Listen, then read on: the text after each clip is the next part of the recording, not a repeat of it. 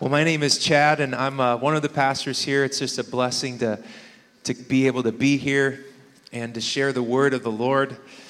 I turned to my wife last night, and if you've noticed, we've had this Pioneer handout for like 6 weeks. We're going to finish the thing today. Everyone say, finish, finish. And that's what's so hard with me. You write all this stuff, but then it's easy to just go on to the next thing. But I really want to finish this journey of the Pioneer. I just encourage you, so I don't have to waste time in the introduction.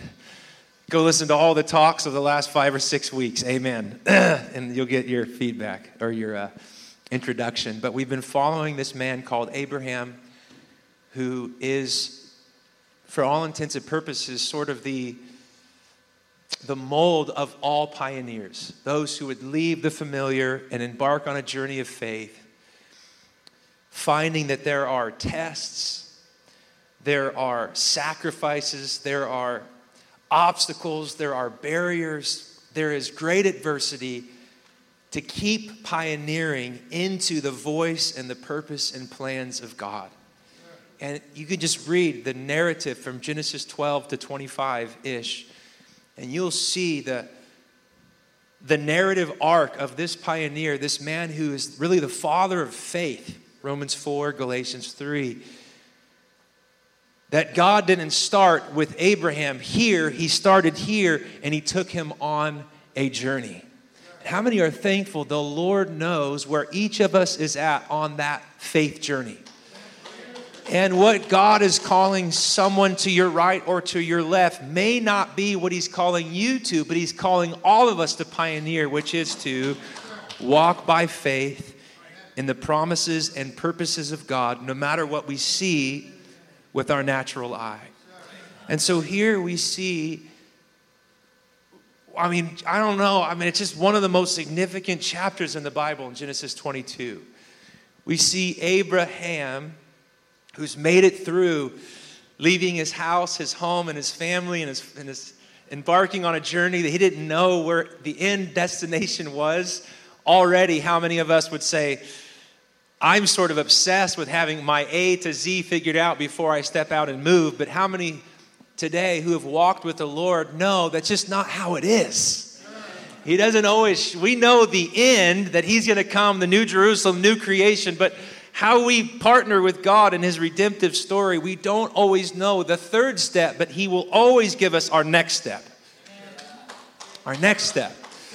And many of us, I'm convinced, we're afraid to pioneer. I'm talking to Chad here. I'm talking to myself. I'm afraid to take the first step because I'm already thinking that the fifth step, but the Lord's like, we'll get there when we get there. Just obey me now. Step into it now. And in this regard, many of us have heard how many have heard of the phrase blind faith? How many know, biblically speaking, faith is not blind. Faith it's manifest through concrete action.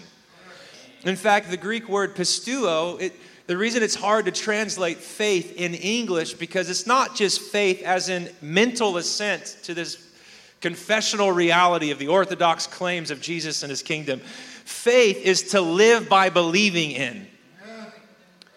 We don't have it, all right, Gene, Mr. Greek. We don't, there's not a great way to translate pisteuo, because it's not just faith, I believe, and it's some invisible. It's faith, I'm living by believing in a person and his purposes and his promises, relying on his power and his provision every single step of the way. That's faith. So faith is not blind. Faith is demonstrated through concrete, often difficult, scary, come on somebody, risky, costly steps. This is what faith looks like. Faith is not blind. I know what you're believing in by looking at the fruit of your life, and vice versa. Amen.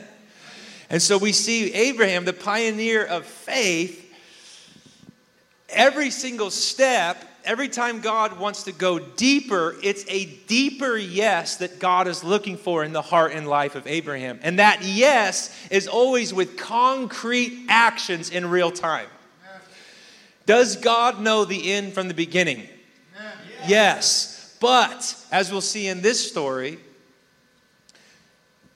God, in the testing of Abraham, when he calls him to go up the mountain and to sacrifice his son Isaac, it's one of the most crazy stories ever. We see God being pleasantly surprised by the faithfulness of Abraham. We're going to get there. When God is moved, in other words, God is moved when we so take him at his word that there is nothing off the table. If he says it, we are in wholeheartedly, no matter the cost, no matter the circumstance, season, or situation. This moves God's heart in the most profound kind of way. Yes. Sometime later, God tested Abraham. Verse 1. Abraham, here I am, he replied. Then God said, take your son, your only son, whom you love, Isaac. Go to the region of Moriah, sacrifice him there as a burnt offering on a mountain that I will show you. If you've tracked it all, Genesis 12, Abram, leave your home, your family, leave all the familiar. Let's go on a journey. In a similar way, here in the first 3 verses, we see the narrator, the storyteller of Genesis, cueing us in on that this is like his first calling, but different. That was leave your home, leave the familiar. Now it's take your son, your only son, whom you love, for the greatest test that you've embarked on. And here's what I want to say. As a pioneer, as one who chooses to say yes to the journey, the adventure, the quest of faith, your love for God and living in light of his love for you is the greatest adventure you could ever take. In fact, what we'll see in this story, when God calls him to lay Isaac down, the one through whom he was going to bless all of the nations, we realize that the thing promised is seldom the thing. There's always something behind the thing called the person of God, who loves us and who loves to be loved in return. Verse 3, early the next morning, Abraham got up and loaded his donkey. He took 2 of his servants and his son Isaac. When he had cut enough wood for the burnt offering, he set out for the place that God had told him about. On the 3rd day, everyone say 3rd day. Yeah, that sounds familiar all throughout Scripture. 3rd day. Abraham looked up and he saw the place in the distance. He said to the servants that he brought, stay here with the donkey while I and the boy go over there and we will worship and then we will come back to you. I was reading one commentary. It's so significant how intense this test for Abraham is, and Isaac for that matter, that the storyteller says he has 2 servants and he brings them only to leave them behind. Which is to say, every pioneer, yes, we pioneer together, but each of us is going to be called up the mountain to have a reckoning with the Lord.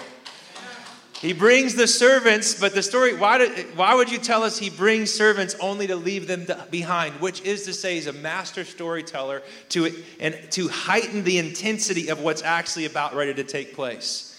No one can answer the place of ultimate allegiance and affection in your heart but you. No one else can. I can't look to you. I can't look to you. God calls each of us up that mountain for a reckoning. How deep does our yes go to his word and to his voice? Interestingly, if you study your Bible, this is the first time the word worship is used in all of Scripture. Just read it. In 22 chapters, first occurrence of the word worship, which you've heard of the rule of first mention or the law of first mention. This will forever set the trajectory of our understanding of what kind of worship moves the heart of God. Let's go up the mountain, boy. We're going to go worship servants, but don't worry, we'll be back. Feel the tension. Isaac spoke up and said to his father, I can imagine this exchange with one of my sons. Father, yes, my son, the fire and the wood are here, but where's the lamb for the burnt offering? How many know when you pioneer and you choose to live by faith, it don't always make sense to those around you, even those closest to you? Come on, some of you understand that. Maybe you're pioneering, like I said, you're pioneering for a new storyline for your family tree. You're like, you're weird. Why are you walking by faith in this visible guy who died? And you're crazy. I want you to know God sees you in that space, in that place. Abraham answered, truthfully, God himself will provide the lamb for the burnt offering, my son. The two of them went on together. And when they reached the place God had told them about, Abraham built an altar, arranged the wood on it. He bound his son. The only time that word is used in all of Scripture. Bound his son, laid him on the altar on top of the wood. Then he reached out his hand, took the knife to slay his son. But the angel of the Lord called out to him from heaven, Abraham, Abraham. Here I am. He replied, do not lay a hand on the boy, he said. Do not do anything to him. Now I know, everyone say that, now I know. One more time. Now I know that you fear God. And here is worship's definition. Because you have not withheld from me. In his case, your son, your only son. This is the first occurrence and encounter with what we understand as worship. There's been altars that have been built since Genesis chapter 4. Obviously, there's Abraham. The covenant is new. It's unfolding with Abraham. So they don't have all of the sacrificial systems yet. That comes later in the next few books of the Old Testament. And so, but there's at least a familiarity with sacrifice and burnt offerings because of Abraham's upbringing and the nations around him. But significantly, and it's true that God is omnipotent and omniscient. He's everywhere, has all knowledge and all power. But there's something that happens in real time when people actually put their full, wholehearted worship and faith in God that still surprises God. The theological question, but God knows he's the Alpha and the Omega. But in verse 12, it's pretty stinking clear. Now I know. Everyone say, now I know. Which is to say, it's almost like God on the journey with Abraham and Isaac, his only son, the son of the promise, the one in and through whom the nations would be blessed. When God sees that Abraham, this man who's been tested and tried and failed and faltered, but he stays up in the middle of the night in the fear and the darkness of Genesis 15. He goes through the gauntlet of Genesis 17 and the covenant of circumcision, that cutting away of the flesh, that call to live wholeheartedly and to walk before him in a blameless manner, the braving the reality of given the promises that the nations will be blessed through his offspring, but him and Sarah's barrenness and inability to fulfill the purpose of God for their life. And then finally, the visitors who come and say, Sarah, you're going to have a kid. And she laughs, and they name him, he laughs. And every single one of us, I'm so glad we're a part of a he laughs storyline. I love that. Come on, how many have just giggled when you saw, oh, there's no way I saw that coming. How did God do that? He laughs. He laughs is in every pioneer's storyline because he uses people like us.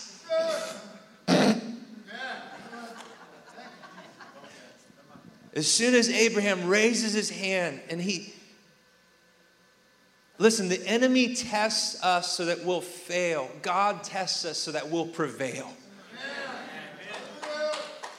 When God tests Abraham, many of us don't know where to put that theologically because we just think God's a genie in a bottle, does everything we want. No, he has plans and purposes, and he tests us so that we'll prevail, so that we'll come through the test with fire in our eyes, with the faith that's been refined like gold, and it's more precious and more valuable than any commodity on the planet. A faith that has been tested and tried and found true. Don't lay a hand on the boy. Now I know that you fear God because you've not withheld from me your son, your only son. Worship is withholding nothing and giving everything to God. Let's go worship, boy. Worship was concrete. Faith was demonstrable and visible and tangible. It looked like laying the son of promise and being prepared to slay him if God said to do so.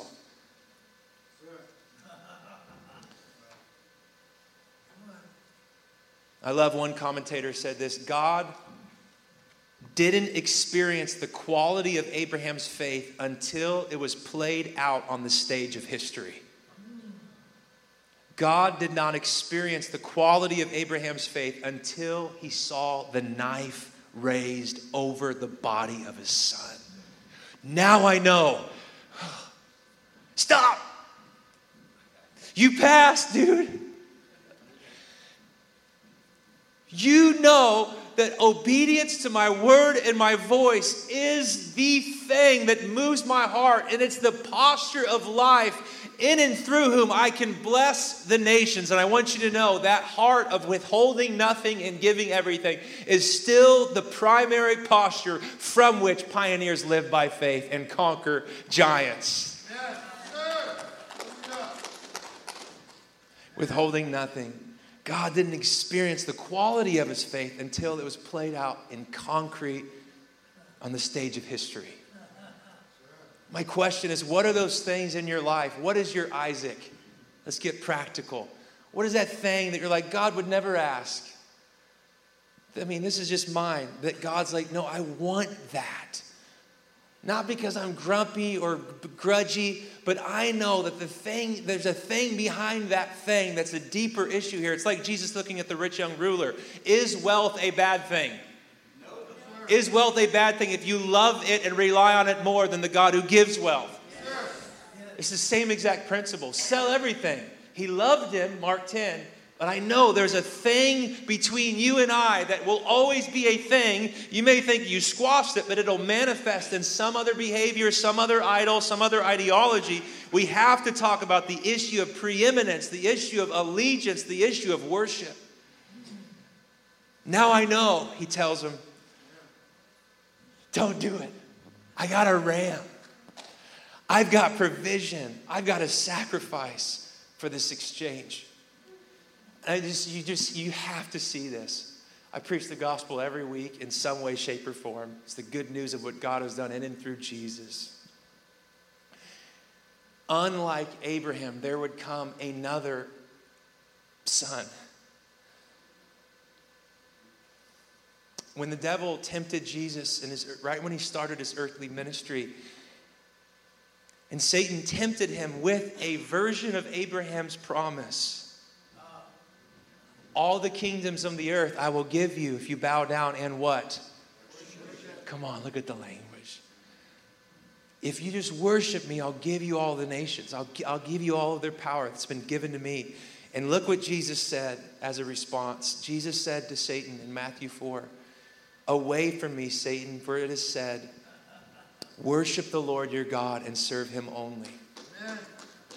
For Abraham, the father of faith, worship meant withholding nothing, including the life of his only son. For Jesus, when he combats the enemy's temptation, when he's depleted, he's exhausted, he hasn't eaten or drank for 40 days, he's weary, he's got the declaration ringing in his spirit. This is my son whom I love, with him I am well pleased. This is the thing that sustained the son in the wilderness. And here he is in a moment of weakness. Not at his best, at his lowest. And the enemy says, all of those promises, the promises of your father Abraham, I'll just give you the nations if you'll bow the knee and worship me. And he's like, no, away from me. But here's the thing. Jesus knew that in order to maintain faithful worship to the Father, it would cost him his life. Because worship is withholding nothing and giving everything. The worship that Jesus speaks about is not, I'm going to be a faithful participant in the synagogue and sing the songs and do the stuff. The worship, the storyline that Jesus is a participant and fulfiller of, he knew when he spoke those words, and my worship of the Father is going to take me up a mountain. It's going to take me to a place of deep sacrifice, but it's the hour for which I was born. The worship that the Son, Jesus, would give the Father would be the complete surrender and offering up of his own life. The hour has come, Jesus said, for the Son of Man to be glorified. Unless a kernel of wheat falls to the ground and dies, it remains only a single seed. But if it dies, it produces many seeds. Anyone who loves their life will lose it, while anyone who hates their life in this world will keep it for eternal life. Whoever serves me must follow me where I am. My servant also will be. My Father will honor the one who serves me. This declaration in John 12 was carried to completion in John 19:30 when Jesus said, "It is finished." Unlike Isaac and the lamb substitute from the thicket, Jesus was the substitute. Jesus is the substitute. The storyline goes on. Abraham looked up after he said, "I see your faith, don't do it."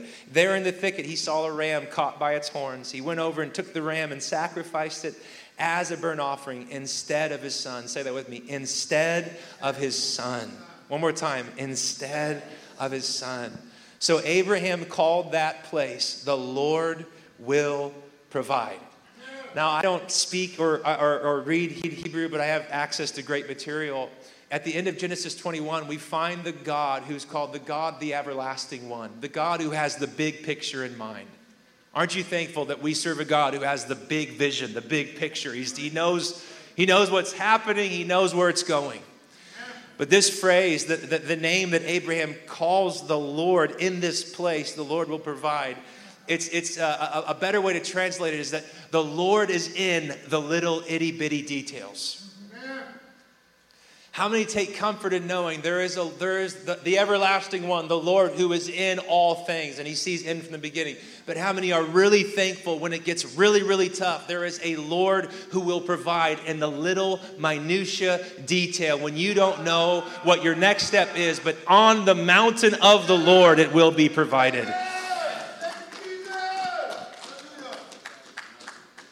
I swear by myself, the Lord called the second time from heaven, that because you've done this and not withheld your son, your only son, 10 times the word son is used in this one story. It's the main point.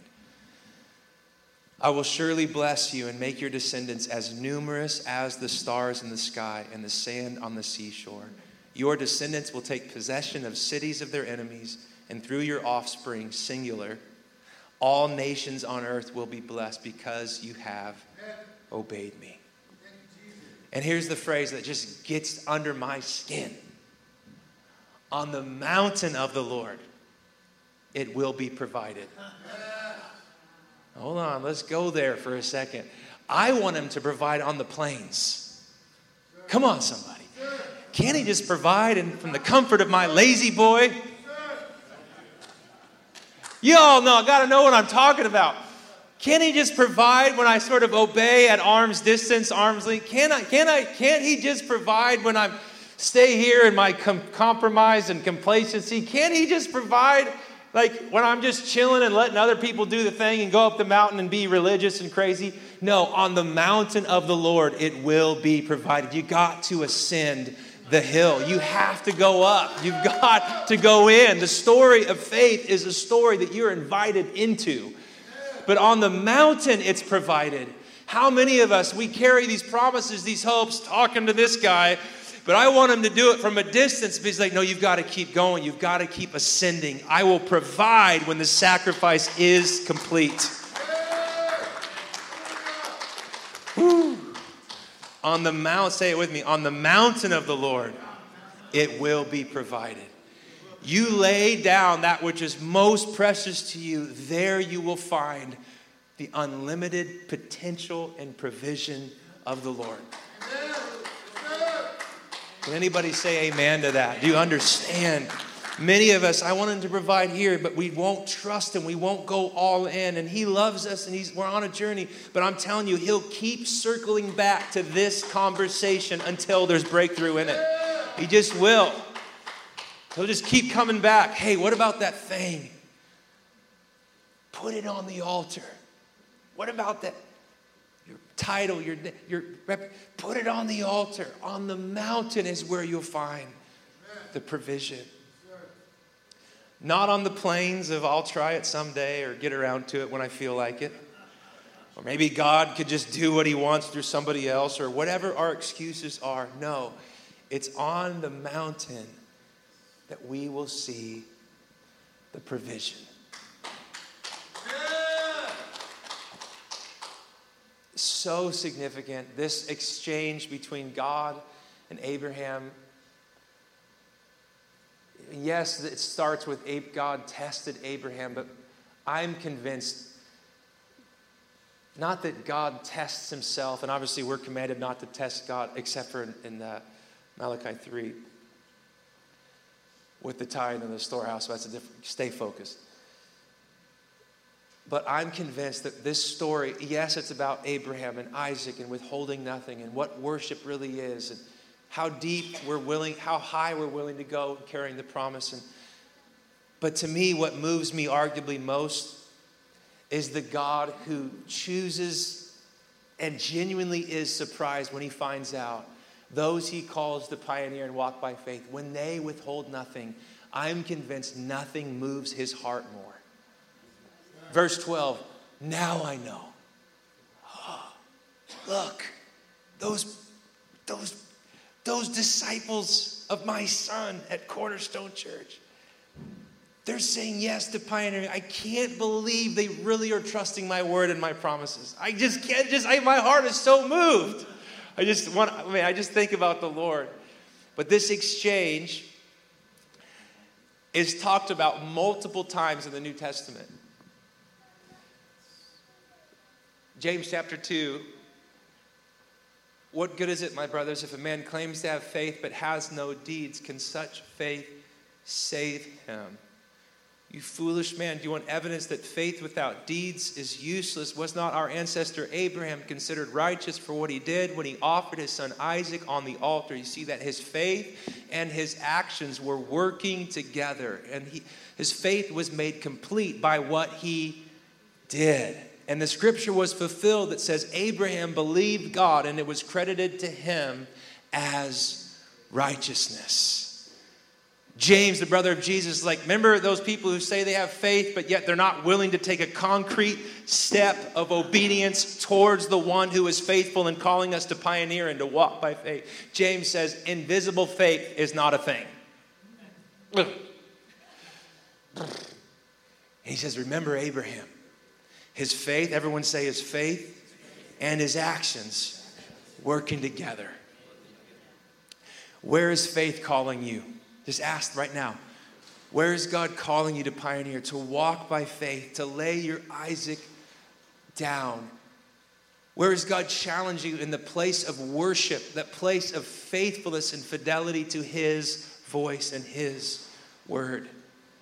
You may think, Chatty, who am I and what could I possibly pioneer? Does my worship that we just defined in this story really matter to God? And I want to say, yes, it matters. Why? You bear his image. Your yes matters. Your partnership, you walking and living by faith matters. Did you know that as the darkness increases, so will the faith of the faithful? This is the victory, 1 John 5:3, that has overcome the world, even our faith. And I pray that the Lord would take us as a church in this next leg of our race into a pioneering mode, that if he says it, we'll believe it.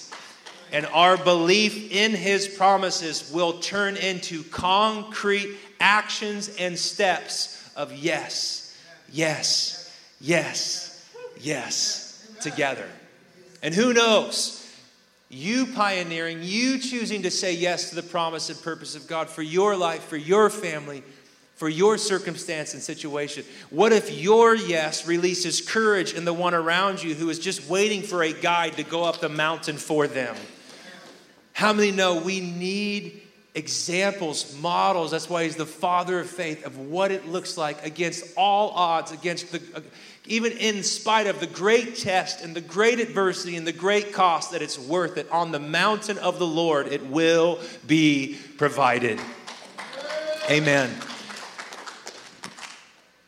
And God ultimately provided the Lamb. Amen.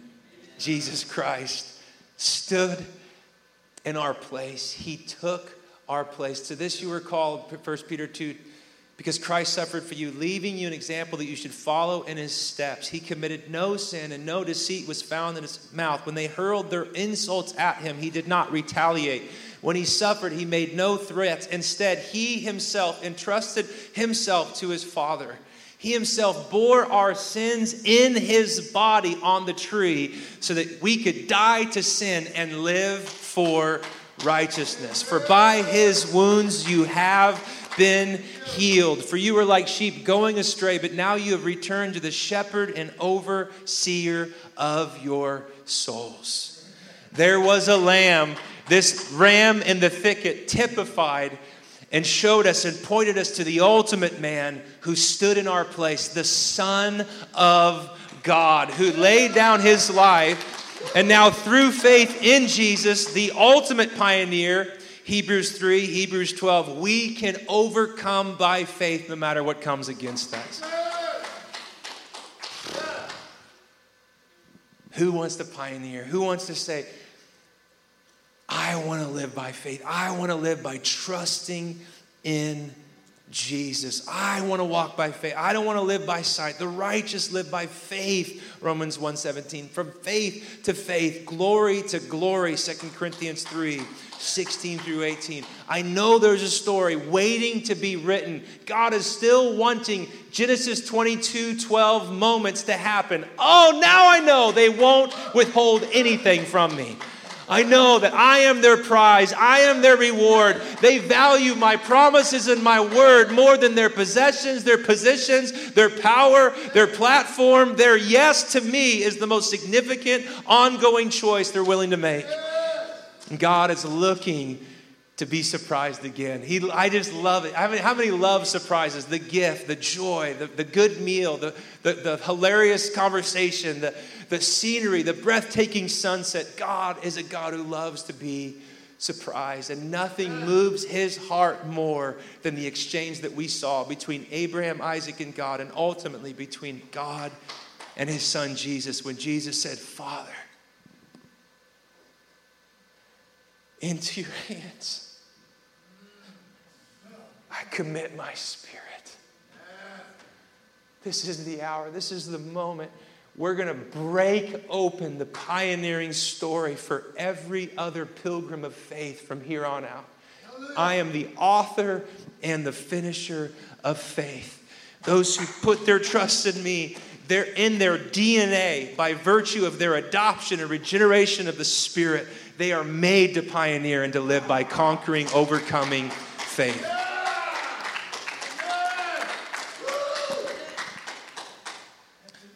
How many would say that it's time to pioneer? It's time. Faith will always look like something. And it may look crazy. Daddy, the wood's here. The fire's here. Where's the sacrifice?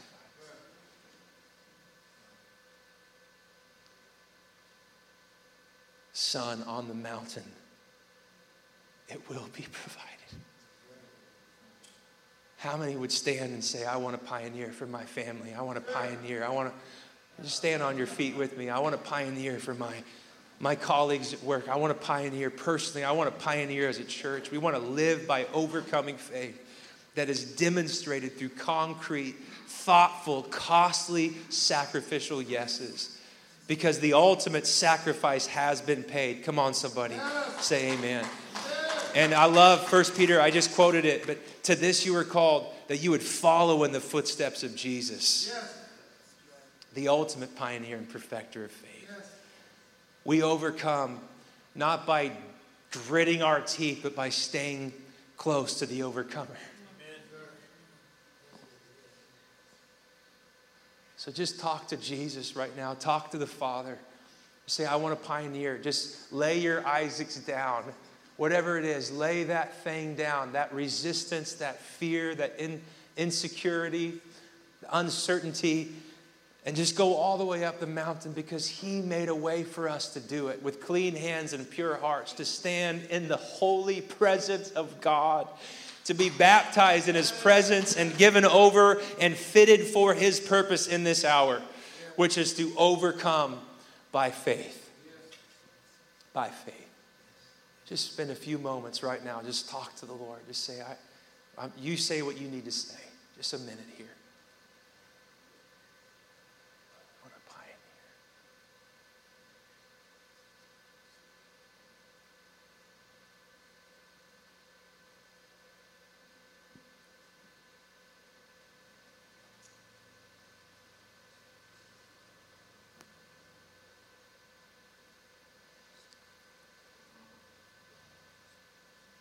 Withholding nothing and giving everything.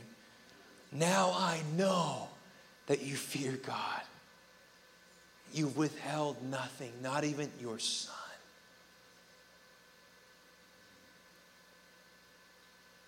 Father, move in our hearts today. Can we just put our hands out like we're receiving a gift? Lord, I pray this pioneering prayer over our church, in this room and those watching online. Father, I pray that we would see your provision on the mountain of the test. Father, I thank you that you've provided the ultimate substitute, Jesus, your son, so that we could live and move and have our being in and through His presence, through His love, through His grace. God, right now, we receive the gift of faith. Come on, faith comes by hearing, and hearing about the revelation or the word of Christ. Father, I pray for the seed of faith to be planted in the soil of every heart in this room and those watching online. Father, we are called to pioneer because our King is a pioneer. Jesus is, that's the word, it literally in Hebrews 12. Our eyes are fixed on the pioneer, and He's going to finish every pioneering endeavor, every journey of faith. He's going to finish it. He's going to underwrite every story that finds and flows from His very nature, from His word and His purpose. So God, I pray for that grace and determination to walk by faith and not by sight, even in the great testing and the adversity and opposition. Lord, we receive the gift of faith. Lord, we put our faith in the faithfulness of Jesus Christ this morning. Come on, somebody. That's actually how it's translated.